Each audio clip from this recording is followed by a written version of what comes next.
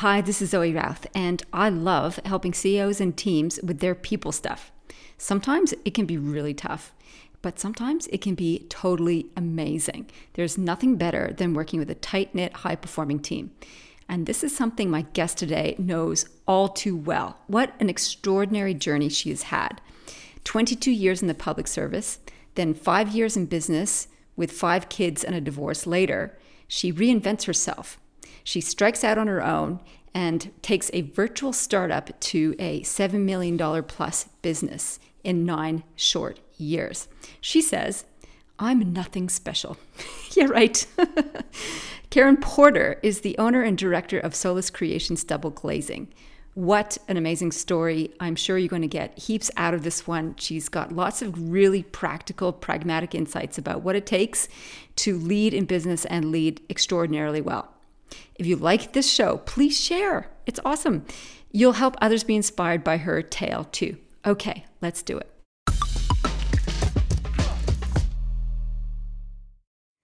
Karen, I'm so excited to interview you. You've had such a long and successful history in business, and you've had so many great experiences. Welcome to the show.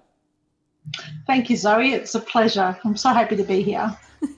And just before we hit record, we were talking about 14 years in business and how it's not the easiest path to tread. Why do you say that? Why do you think there's easier things to do? Some days of the week, I wish that I was actually employed by someone because, at the end of the day, I've got responsibility for the livelihoods of about 16 people. So if we don't have our business coming, they're not going to get paid. So they're not going to be able to buy food for their families or put roofs over their heads. So it's a very big responsibility as a business owner, just having that burden of staff. You've also got the burden of the tax office, making sure your payments are there, running your business effectively so you do make a profit because, it's very easy not to make a profit in business. You get wrapped up in, adding advertising or your overheads, and next thing you know, you're actually not making any money. So then you're just an employment agency. So then you think, well, why am I doing this if we're not making any money? So it's a constant game, and I feel like it's a game of Monopoly. So it's a constant game. How do you get to the end in one piece and with the most money, It's hard. It is hard. And it's a big shift to go from employee to employer. What made you decide to make that shift? So I was a public servant for 22 years. Really? I did not know that. I did not know that. I had a really long time, and I was in both the local government to start with and then transitioned to federal, and then met a man who was a builder and proceeded to have my 4th and 5th children with him, and then realised there's no way I could put them both in childcare. And he was running a business which was quite poorly run, I would have said. And I said, well, how about I just come and run that business with you? So we took his business from about 60,000 turnover a year and finished around 3 million together. And that's when I decided I didn't really want to be with this man anymore and moved off on my own. And at that stage, we had windows as part of his business, and I took my company, which was turning over about 160, and left him with his $3 million business and started off on my own with 5 children. Oh, my God. It was very daunting. And I look back now and I think I don't even know how I did it. I had to set up my own shop front. I was renting a place with my 5 kids. So I had to pay rent for the property, rent for myself, and, set up a shop. And at one stage I applied to go back in the public service because I was just so daunted by the whole thing. Didn't even get an interview. And really? I did. I finished it as an executive level 1, so I was quite high up in the public service and didn't even get shortlisted. So I'm like, okay, the universe is telling me I need to keep going. And from there, I've grown the business since 2011 to $7 million business. So it's quite a big thing. Oh my goodness, that just is mind-boggling on so many different levels. I'm not sure which part to dissect first, like 5 kids, divorce, setting up your own business, starting with nothing, and then skyrocketing to 7 million. That's an enormous burden to carry. It is, and I've had to have my mentors behind me. Like my accountant's probably my biggest support. Every month we go through the books and we, really thrash it out. I've had to know my money inside and out. If anyone had have said to me, you're going to work in financial management, I would have said, there's no way on this earth. And now I actually love it. It's very strange. What do you love about it? Well, I love the fact that I'm at that size now, whereas if I tweak a millimetre, it's 50,000 different to my bottom line. So it's a game to me. It's a game that's got a lot of consequences and a lot of importance, but it's a game that I really love because I know that I can make it better, just by tweaking things. Has it always been a game? Like, I'm just wondering about that, like you went into business for pragmatic reasons because you're having 4 and 5 children, and then you managed to build up your husband's business with him and then start again. Yeah. So was it always a game, or was it really survival? Or it was very much survival in the early days. And when I say game, I don't mean a fickle game. It's a very intrinsic game that you've really got to put a lot of pieces together to try and make sure that you can last another day in business. So, most people say you're a month or 2 away from bankruptcy. And that's a fact, because if you think about it, when I shut down at Christmas, I shut down for 2 weeks. At Christmas time, it cost me $80,000 just to shut my door for 2 weeks. Mm. So that means all year I'm saving for our shutdown.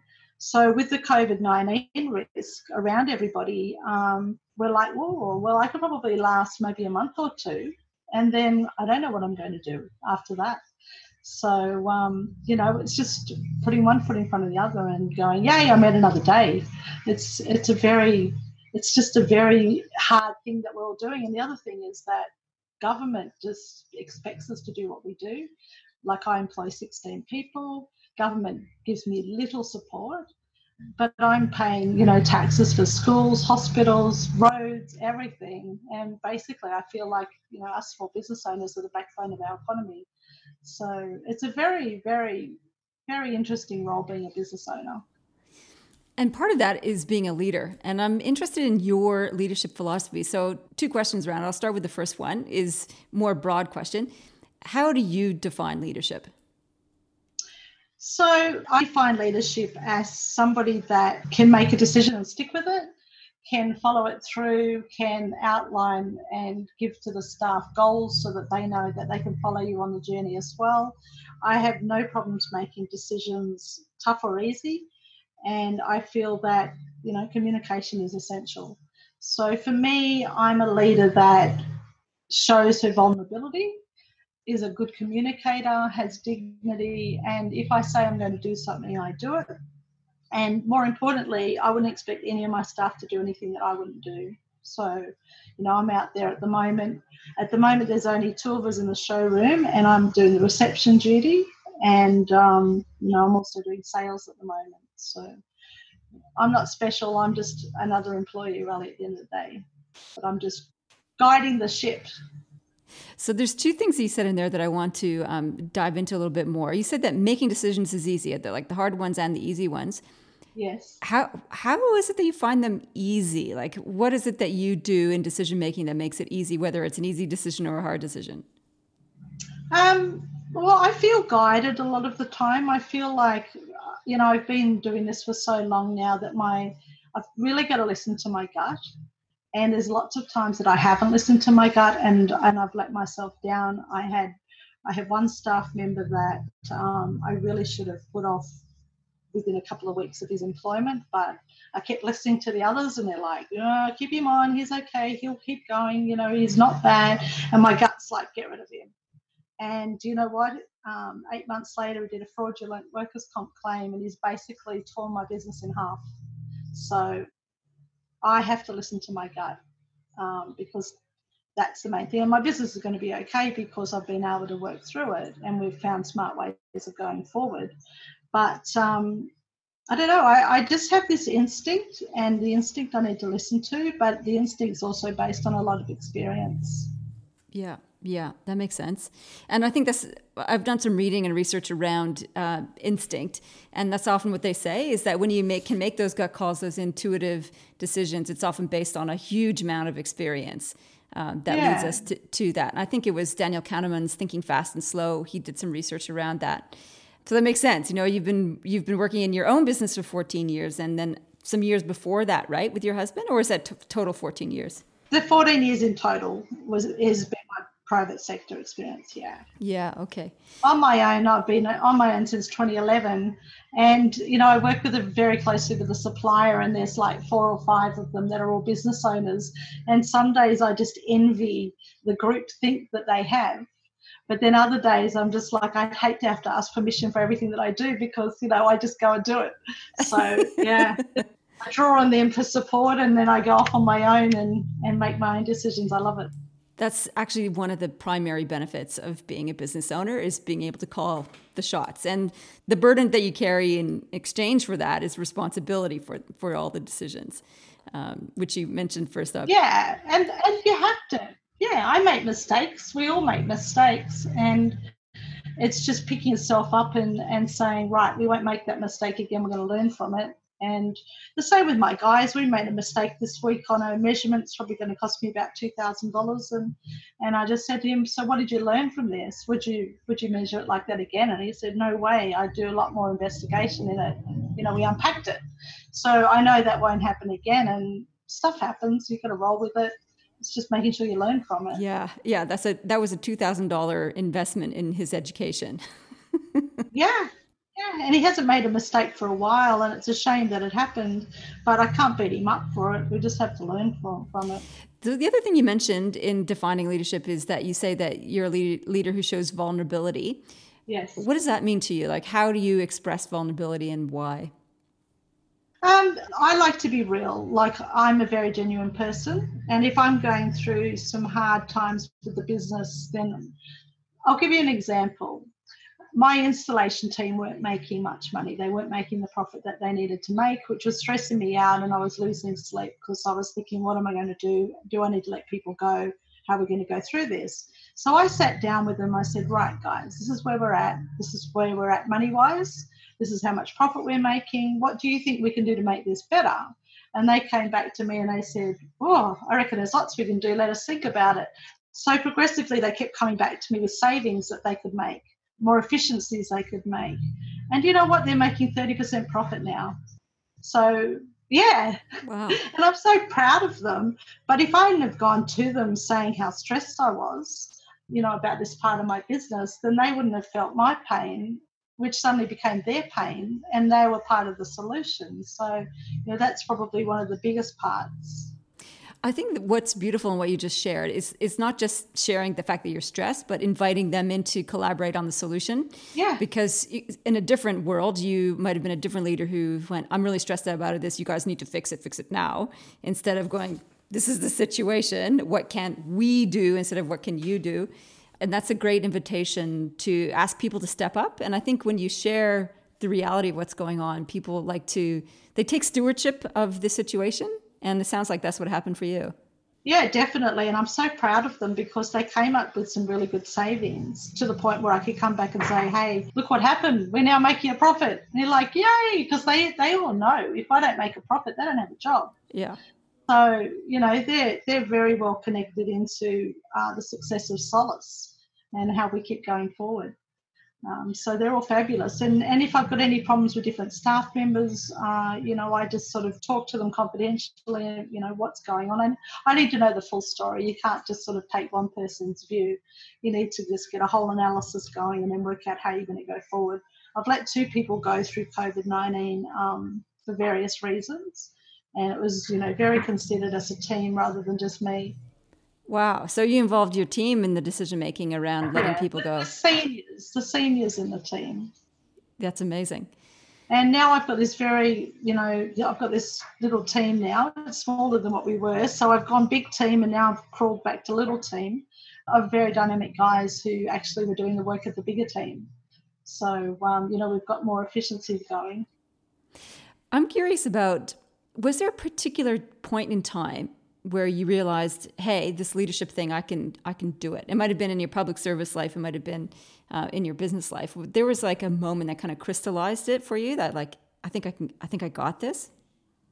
I think it was recently that I just went, hey, I am actually a leader. Like I was talking to you before we went to air and I was saying that I don't feel any special than anybody else. And I think going through the Telstra Awards, you do a lot of reflection on yourself and how you go. And I judged last year, and through the judging of the Telstra Awards and watching the other amazing women, I went, hey, I am actually a leader. I can do this.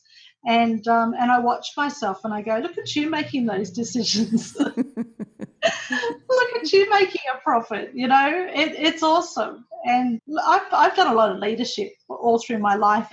When I was in the public sector in customs, I actually did an APEC training. So I'd go to all the developing economies and I'd teach about, well, I don't know, maybe 20 to 30 of them how to do different things with leadership and that. So I've been around for a long time doing this sort of stuff, but, getting confidence in yourself that you are actually, I kept saying one day I'm going to be a real business. And I think I might be a real business now. Isn't that funny? And what in your mind do you think had to be in place for you to consider yourself having a real business? I really believe that it's being known in Canberra now. People go, oh, we know Solace Creations. Oh, we would only get windows from Solace Creations. So I've now got a lot of people saying, oh, you guys are a well-known brand in Canberra. And I laugh to myself and I go, yeah, I created this brand from nothing. And it's amazing. They sort of see me like, I don't know, who could I liken myself to? Some of the known brands like Good Guys or that. Solace Creations is now a brand. And that's what makes me a real business. Was that something you aspired to, or was it just sort of like a afterthought or a sideline thought? No, I just think it was something that came to me that, wow, we actually are known out there. That's unbelievable. But I've worked so hard to get known out there. And to be known out there as your Solace Creations, wow, I think that's amazing. Like we're a real business, like a brand. A real business that people know about and talk about and can recognize. Nice work. And we have a good reputation. Like people say, oh, my friends were raving about you the other day. That's fabulous. And the COVID-19's brought me back 5 years, I reckon, in terms of people are now talking to me again. I answer the phone. They're like, oh, we got Karen. But I'm knowing everybody I'm talking to again, and I haven't had that for years because I've had staff answering it. COVID-19's made it all real again. That's fascinating. That's a surprising silver lining, I suppose, or nice opportunity in all of that. There's been a lot of silver linings having all of this. And, I've taken advantage of it, I have to say. One of the biggest things I've taken advantage of is when I shut my showroom. I live in Bredbo, so I live out in a little town on a country block. So I don't come in every day now, and I don't have to. There's no reason for me to come in unless I want to. I love that. So I'm now able to get my headspace together. I have a walk. I do my spiritual stuff that I like to listen to, the motivational stuff, on YouTube I like to listen to when I walk. And I'm such a happier person. So that's been another benefit. Oh, I agree. Yeah, there has been some loosening in the pressure and the discipline and the structure that is such a blessing when we're confined to home. More freedom, even in the confinement. It's amazing. I know. And we've never been busier, and I'll probably work all weekend. But, today I don't have to see any of the public. I don't have to see any of our clients. I came in to do some other stuff. But I'll probably work all weekend, which is good. But I've got flexibility now. I don't have to physically be here. Yeah, that's great. So in 14 years of being in business and 22 in the public service? 22 public service, yeah. Yeah. There's a lot of people stuff that happens in both those areas, in the public service and then running a business. Yes. What do you find the hardest in dealing with the people stuff? Oh, it's always having to sack someone. That would have to be the hardest thing. Telling somebody they don't have employment anymore, that just sucks. And if I could have anybody else to do that. The other hardest thing is letting clients down. So, just say something doesn't come up in time for their installation, then ringing them and saying, look, I'm really sorry, but I'm not going to be able to do it today. And they understand if you communicate with them. But it's always hard. You always expect them to go off at you, or, you're just like, I'm really sorry. But being honest and vulnerable again, I'm really sorry I'm letting you down. They go, oh, it's okay, even if it's not. But yeah, definitely doing something to a person or counselling a person is just awful. What makes it awful in your opinion? Well, I think telling someone they don't have a job anymore, you're affecting their livelihood. But you've also got to look with your business head. So if you don't look with your business head and you use your, just keep paying them $70,000 a year, then that's just silly. So you just got to, I call it rip the Band-Aid off, and you rip the Band-Aid off fast, otherwise you fester over the decision and it makes it worse for yourself. But then all I can do is try and support them. So I had one lady that was working with me, and it just was time to go. She'd lost her passion. But, I've been helping her now, giving her referees and giving her support that way, try and get her a job, because I feel awful that she doesn't have a job anymore. But for Solace, it just wasn't working. So my CEO, I'm paid to be the CEO, and that means I've got to make sure Solace is running at a profit with good people. So I have my little emotional female side, and I need to let that go and be, the boss. Yeah, that's interesting that you see them as separate, being female and the boss. They are separate, because sometimes I have to be tougher than I want to be. I don't want to be that person, but I have to be, because that's what I'm being paid to do. Yeah. And I do see myself as being paid to do a job, even though it's my business, because we are a PTY Ltd. Yeah. What do you like the most about having a team? I love the interaction with the team. I love their support. And I believe that if you're a good leader, you do bring out the best in people where they want to please you. They want to actually show you results. And that's what I've got around me at the moment. I've got this really good sales guy, and he's just amazing. And he's just thriving on bringing me more money. He's just like, look, I've got another sale. He's so excited. We get excited about it. So that's really rewarding, the interactions and being in a position where they are actually seeing you as part of them, even though you're not, that you can celebrate together. How do you manage that? Because that's often a difficult line for leaders to handle. So how do you be part of the group and also be the boss? So how have you navigated that? I think how I navigate it is that I do celebrate with them, but then by setting guidelines, and it's like having children. You can't be their friend all the time. But I liken the two. I feel like I've got my children at work and my children at home. So how do you mentor and guide both of them so they both get to where they need to be in life? It's very similar. Can you tell me about a time when you feel like you failed as a leader? I think the time, again, going back to that example where I should have put this guy off, he caused me immense damage to my business. And look, I really should have had some drug tests done early, and I didn't. I should have tested the whole team, and I didn't, because I kept getting assured that he'd be okay. And, as a result, he damaged our business massively. So Is this like narcotic drugs? Yeah. Is that what you're talking about? Yeah, okay. Yeah. I kept hearing whispers from the team that he was a user, and that he was on methadone, but there was nothing in place. And I had to be really careful that I didn't discriminate, play it really carefully. And then he got injured, and we paid his injury. He was off 3 months, even though we told him not to do what he did. He did it. And anyway, you wear that. And then he came back and he went, right, well, I'm going to get another 3 months off. And he put in a fraudulent claim. It was denied. So he went to one of our ambulance chasers in town, and they sued us. And, in hindsight, when I was doing all the interviews with the insurer, I really should have trusted my gut instinct back, and it would have saved us a lot of grief. As a result, I had to split my business in half. And half of it's gone to the construction side of my business, has gone to my son who's running it now, because my insurance claim went from $99,000 a year, $16,000 a year to $99,000 a year. So that was the damage I caused by my lack of trusting my gut instinct. Yeah, that's a big painful lesson. Yeah, it is, and it involved all the team. Everyone had to be interviewed. We could have done without it, but there's positives coming out of it already. So let's roll with that. Yeah, that's a tough lesson to sweep up. Is there a resource that you lean on a lot? It sounds like you're a learner. So you go and you practice some spiritual disciplines and you listen to different podcasts, inspiring things. Is there one particular practice or resource that you turn to help you get through tough times or good times?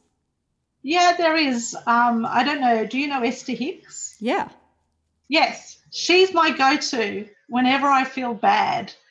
So all I need to do is listen to her on YouTube when I do my walks, and I come back and I go, oh, everything's okay. I can do this. And I think I need to work on myself pretty much daily, just so that I can still spring back as as a good leader. I need to work on that. When I have my walk, I get my physical, I get my mental and emotional and spiritual all in one go. And I find if I can get a walk in before I come into work, I'm a much better leader. Yeah, that's a very good practice. Is that something that you've always done, or is that something that you've developed more recently? I've done it since my marriage broke down, and that's how long I've been listening to Esther Hicks. And I love how she always says, I know you've been listening to this for a long time now, and you might only just be getting it. Because we do forget. We do forget how awesome we are, and we do forget what we can do. We get so lost in, day-to-day activity. But I just get that reminder, and then every now and then I might flick to something a bit more, upbeat. Whatever I feel like for the day, I'll listen to something, but whatever I listen to is going to always make me feel better. Yeah, that's awesome. Is there a book that has made a big impact on your life? I like to listen to a lot of Audible. So I can't really pinpoint anything that's really made a difference. I swing from listening to fiction because that takes me away from my normal life. Like I can pretend I'm living someone else's life. That's a really good way to unwind. But yeah, there's quite a lot of business books I've read, but nothing really sticks out. Okay. What's the best piece of advice someone's given you? Get to know your numbers would be the best advice that I've had. Like, know them intimately. You can't just, you need to know exactly where you stand every day, money wise, as a business. Because if you don't jump on something early, it might just be 6 months and then you don't have a business anymore. So, the other very important thing is make sure you put things in place for your tax. So, what I do every time I have payday, which is today, I take out the PAYG and put it in an account. I have a separate account for the super, so I sweep that over there.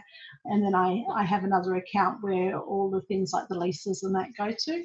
So it's like having all these envelopes of money that you have ready. So when the tax office gives me their bill, I go, oh, here you go. And, there's no stress because I already have it. I think it's a lot easier to collect 1,000 a week than to collect 4,000 a month. It's there. So my advice to anybody that's entering businesses is make sure that you put aside all of your things that you need to do, like your taxes and your super and that. So it's all separate and it's all there when you need it. That's awesome. So do you think now, would you ever consider going back into the public service or become an employee? Tempting as it sometimes feels? No, I have a new journey coming up, Zoe. Tell me about that. So I have been sitting here worried about the future for my children. So what is this future of our world going to look like? And I'm really worried about our climate. I'm worried about the corrupt activity that happens in our government. And I also feel like there should be some more female leaders. So I'm actually a candidate for the next federal election. Oh my goodness. Is this your announcement now, live on the air? This is. I do have a Facebook page, so I've announced it on there. I've joined a new party. It's called the New Liberal Party. And the New Liberal Party is bringing back the values of what Liberal was always, was supposed to be, in terms of having compassion, making sure that all people are looked after, not just the white people. That business owners get the due respect they need, that there's no corruption, we won't take any donations and that sort of stuff. So I feel that I can either be part of the solution or part of the problem. So I'm putting myself out there. Oh my goodness. This is like a massive decision. How did you come to make this decision? Was it over a long period of time or was it an epiphany? It was given to me. It was an opportunity given to me. I was sort of like offered it. When they told me, I said, you're giving me major anxiety at the moment. With everything think about it. And they said, look, your values just align with us. We can see, you're very dynamic and you'll make it happen. And they said they'll give me a week to think about it. And I came back 2 days later. I said, right, let's do it. What's the worst that can happen? So, how I was saying I've had to split my business into. Yeah. The blessing with that, I feel like everything's lining up for the right reason, in that I'm able to get my son to run the business. That's the construction side, so that's off my plate. My new guy has a lot of business experience, and I'd like to put him in as the general manager of Solace. So that means that I can step back a little bit and then I can focus on the public side. So everything happens for a reason. You just got to trust it. Wow. That's really amazing. Congratulations. Thank you. We'll see how it goes. But I really want to get out and meet everyone in the electorate. Like, I moved to Bredbow a year ago. So again, it was another pathway for my future that just happened. And I love it out there, but regional Australia really needs a lot of help. So I feel like I've moved out there for a reason. It's a very different form of leadership to lead on behalf of other people, which is what a politician is supposed to be doing, compared to leading a business. What do you think are the skills that you need to develop, or do you already have them, in order to move into that transitional thing, to lead on behalf of? Look, I feel like I already do that with my clients. I'm already their advocate. Like, I'm a reseller, so I'm not a manufacturer. So everything I do is on behalf of a client, making sure they get the best outcome. So I've been practicing that. I'm also the president of our Bredbow Progress Association. So I've already had a year of living in a small country and leading them, which has given me lots of different learnings, I'd have to say. It probably, put in the fire and out I come. So that's been really good. Just on that, what's like leading a Bredbow Progress Association? Yeah. So leading in a small community, what's been one of the key insights? That there's a lot of older, like long-term people who don't like change has been the biggest thing. So it's been trying to work with them so that you can bring them along the journey without, making them have big major panic attacks. But yes, they're very resistant to change, and that's okay. Maybe we don't need change. So, but I think change is going to be impacted on us without us, having much to do with it. But what's been great is I've been able to network with the other presidents around our area, and we've been able to form a bit of an alliance for our area. So, it's been a really interesting time the last 12 months. So that is another piece of my puzzle that's put me in the place of public, That's fascinating. Plus, I'm a board director of Master Builders, so that's been a whole different change for me as well. Being the grown-up that sits at a big table and talks to other grown-ups. Grown up at the table, yeah. But, talking about serious issues that are affecting our construction industry, it's been really fascinating to watch that whole process as well and be part of it. So I feel like that was another little bit of putting me in that place. But I really admire Jacinda Ardern from New Zealand, and I would dearly love to be a leader like her. I feel she's real to the people. She represents the people. She's there for them. She's also vulnerable and compassionate, and I'd like to be that leader. Oh, well, she's a fantastic role model. And if there's any more silver linings in this whole COVID-19 is that we get to see and showcase somebody like her coming to the fore. And I think many people have said COVID-19 amplifies what's already there, good and bad. And so it's nice to see the good.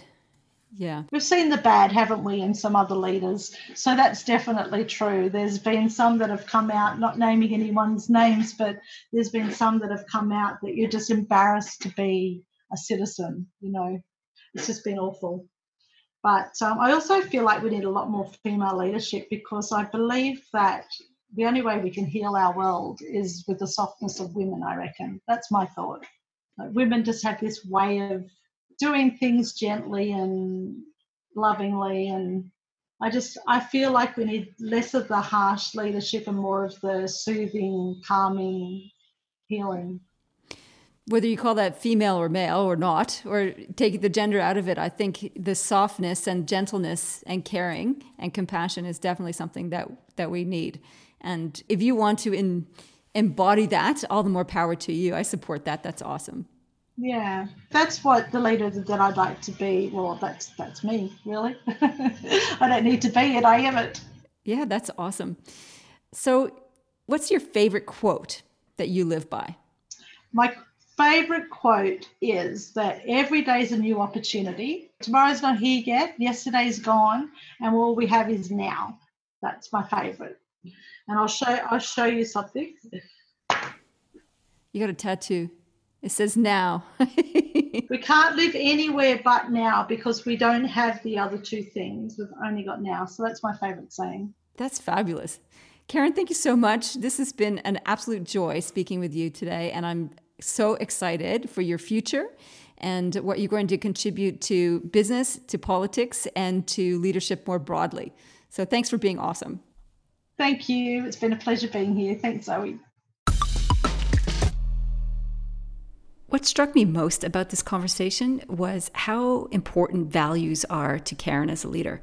She uses them to assess her decisions. She uses them to stay on track. She uses them to make really tough calls. And she's using them now to align with a political agenda, to become a leader who leads on behalf of others by running for public office. All of this is possible by the fact that she holds dear these core values about what it means to be a courageous, compassionate leader. And I find that particularly inspiring.